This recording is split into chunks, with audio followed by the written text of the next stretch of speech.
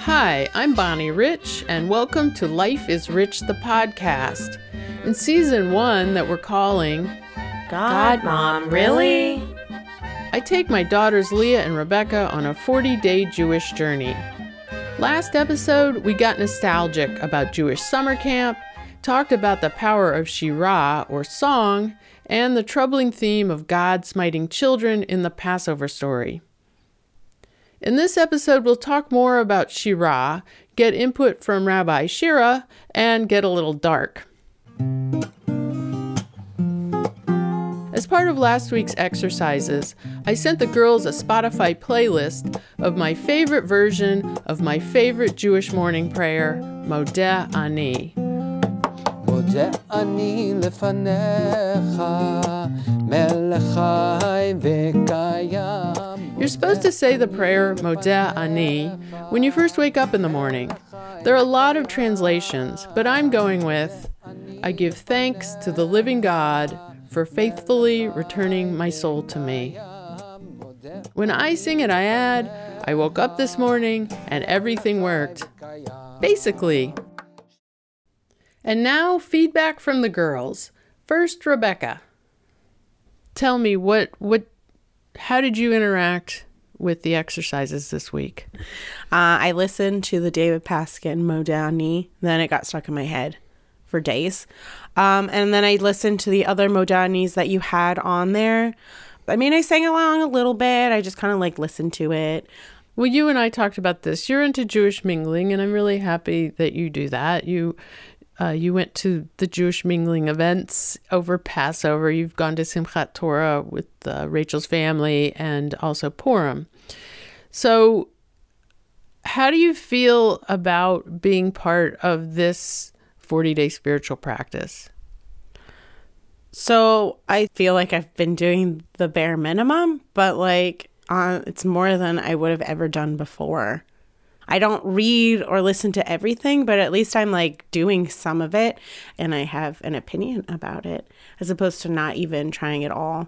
Because I don't feel like I need a spiritual connection as Leah does. So our journeys are very different, which I think is totally fine. I do feel kind of oh, I'm doing the bare minimum, but you guys didn't expect that I would be on your level. Necessarily, maybe.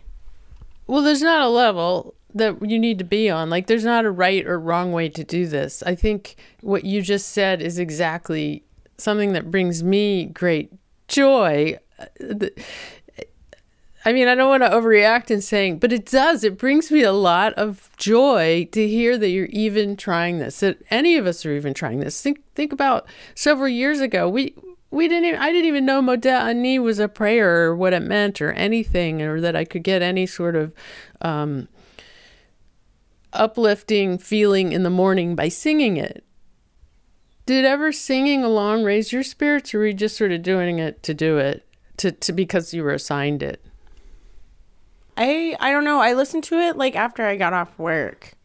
So I would do some stretches because I would be oh, okay, let me listen to this while I'm stretching my legs. I don't know. Maybe a little bit because I'm it's, if you do morning stretches in the morning and you want to listen to Modeh Ani in the morning because you're saying thank you for letting me be here today. I don't know. I guess it kind of goes hand in hand. It's I'm stretching and then I stand up and I feel stretched and I listen to Modeh Ani. I don't know. It was just... This is the best. Rebecca is seeing how prayer can touch real life. And that, in turn, makes me happy, if that makes sense. Yeah, and I obviously have FOMO, so, I wanted to be a part of this, even if I wasn't, 100% in, if I'm only, 15%. But at least I didn't want to, not be a part of it and have, everybody be oh, this podcast that you're doing. And I'm I don't know.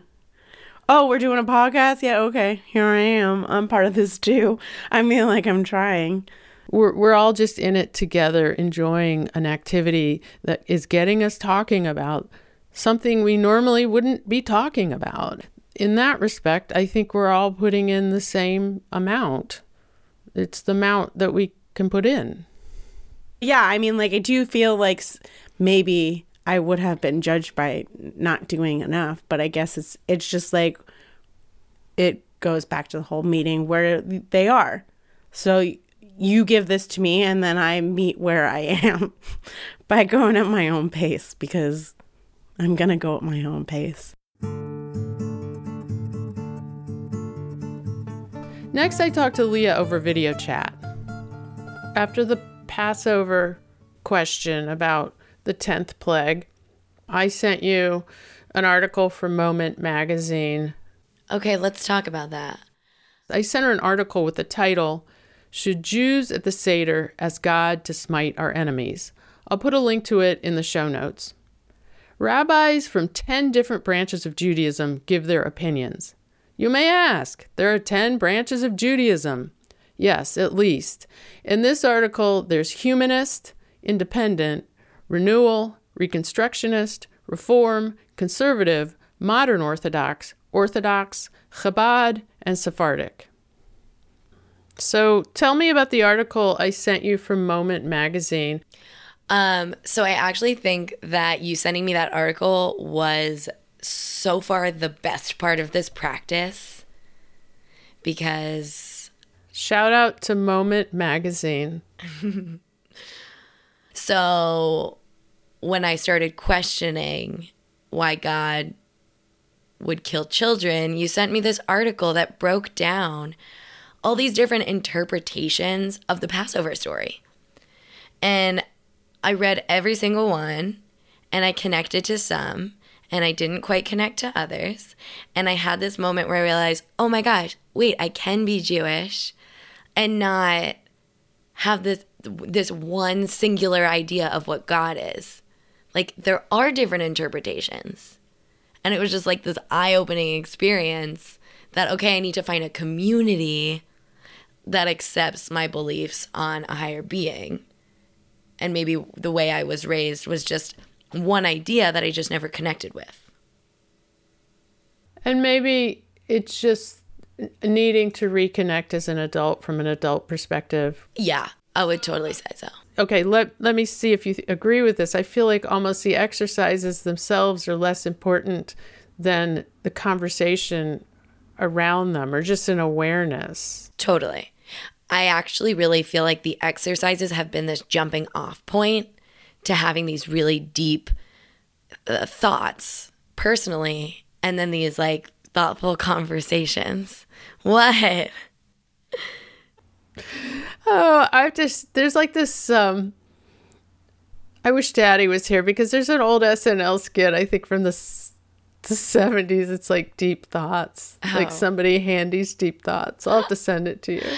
Like, you're not allowed to mock the way I'm thinking. If this is what you want, you can't mock me. I'm too woo-woo for you now. That can't be a thing. That can't be a thing.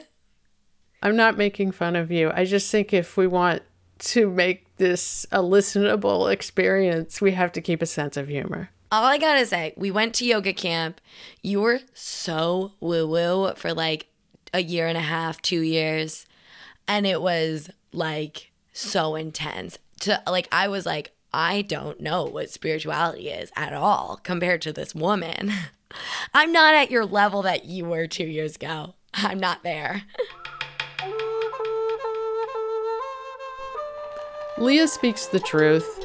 After our yoga teacher training in Costa Rica, I freely talked about the merits of yoga, slowing down, and how we all vibrate as one big organism. I tried my best to fit yoga camp into our film Life is Rich, but in the end, it was cut to 18 seconds. But now I'm releasing the deleted scene, Imperfect Yogi. It's funny, it's 4 minutes. Check out the link in our show notes, or go to our episode 4 webpage at lifeisrichfilm.com. Back to my chat with Leah. Wait a minute, what was the revelation? Because we didn't record that call. What was the revelation on you realized how you wanted to feel? Was it doing Modeh Ani, or do you remember what it was? There was something that hit you and you're like, wait a minute, this is how I want to feel. So in the article you sent me, one of the groups is groups the right word? I mean, one of the groups had talked about how the stories, like the story of Passover, it's all symbols of values. And this is what I connected with, that it's what values do you want to see in the world? Kind of like what values inside you do you want to see in the world? And that's what your purpose is to share those values. And you're trying to get rid of the bad values. So that was my point. That was my like aha moment of, I want joy. I want joy in the world. I want everyone to feel it. I want kindness and love. So that was my aha moment, to like be able to connect with that story on, these aren't people. It's not actually a person who puts his stick down and the ocean opens up, but that it's actually values. So I encourage you to take a look at the article. You can find it in the show notes or go to our website, lifeisrichfilm.com. You'll see we have the exercises for each week on the webpage for each podcast episode. I want to end today with 2 pieces of rabbi wisdom. The first is a clip that I couldn't fit into our film, where I asked Rabbi Shira Stutman what she thinks of me looking at the Torah as a self-help book. I think the Torah is the ultimate self-help book. However,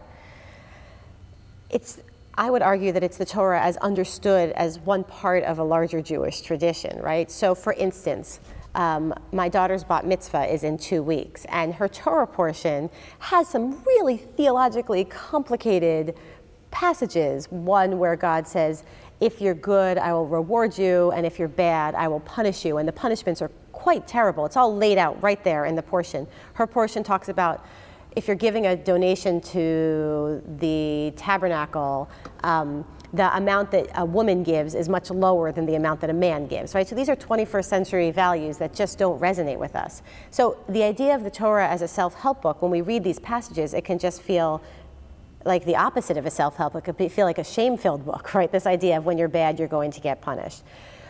But when you look at Judaism as not just the Torah itself, but instead as the Torah as a foundation for this entire amazing palace that has been built over thousands of years, and we really do start to see it revealed as a multiplicity of paths through which we can learn about ourselves and learn about how we can truly be the people that we know we can be. So Torah as the jumping off point for studying all of the commentators who have written about Torah over thousands of years. Torah as the jumping off point, reading with the text, meaning I agree with it, and reading against the text, meaning when the Torah says that a person with disabilities cannot be sent to the priesthood, are those the values that I hold today? And if not, why not, right? So we can't read Torah the way we would read Brené Brown, right? Like this idea that it's a text that we read on its own and we agree with every line, or we don't, as the case may be, and then we use it to change our lives. The Torah has to always be a jumping off point to a larger conversation, because after all, it was put together thousands of years ago, and it is sacred and it is to a certain extent divine, but that doesn't mean that it needs to be read exactly literally on its face and taken at face value. So they're just 2 different ways of understanding what a self-help text means. I love it when she says the Torah is a foundation for this amazing palace that has been built over thousands of years. I feel like I'm just starting to learn all the jewels in Judaism. And one I'll share is an excerpt from Rabbi David Schneer's weekly newsletter. In Proverbs, we learn Ner Hashem Nishmat Adam. The flame of the compassionate one is the human soul. We each carry this flame.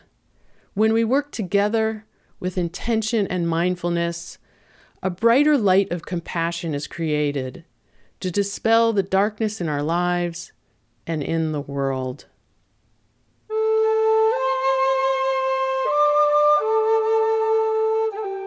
That's our show for this week. Let us know what you think. Send us a message on Instagram. Bonnie is at lifeisrich.film, And Leah is at Leah on the mic, that's M-I-C, or go to our website at lifeisrichfilm.com and you can email us. If you like this series, take a second to give us a 5-star rating on iTunes. In our next episode, Leah takes a trip and we have a minor crash, so stay tuned. Thank you to Rabbi Shira Stutman from Sixth and I and Rabbi David Paskin for his wonderful version of Modeh Ani. And our theme music is by the Casco Bay Tumblers. Thanks for listening.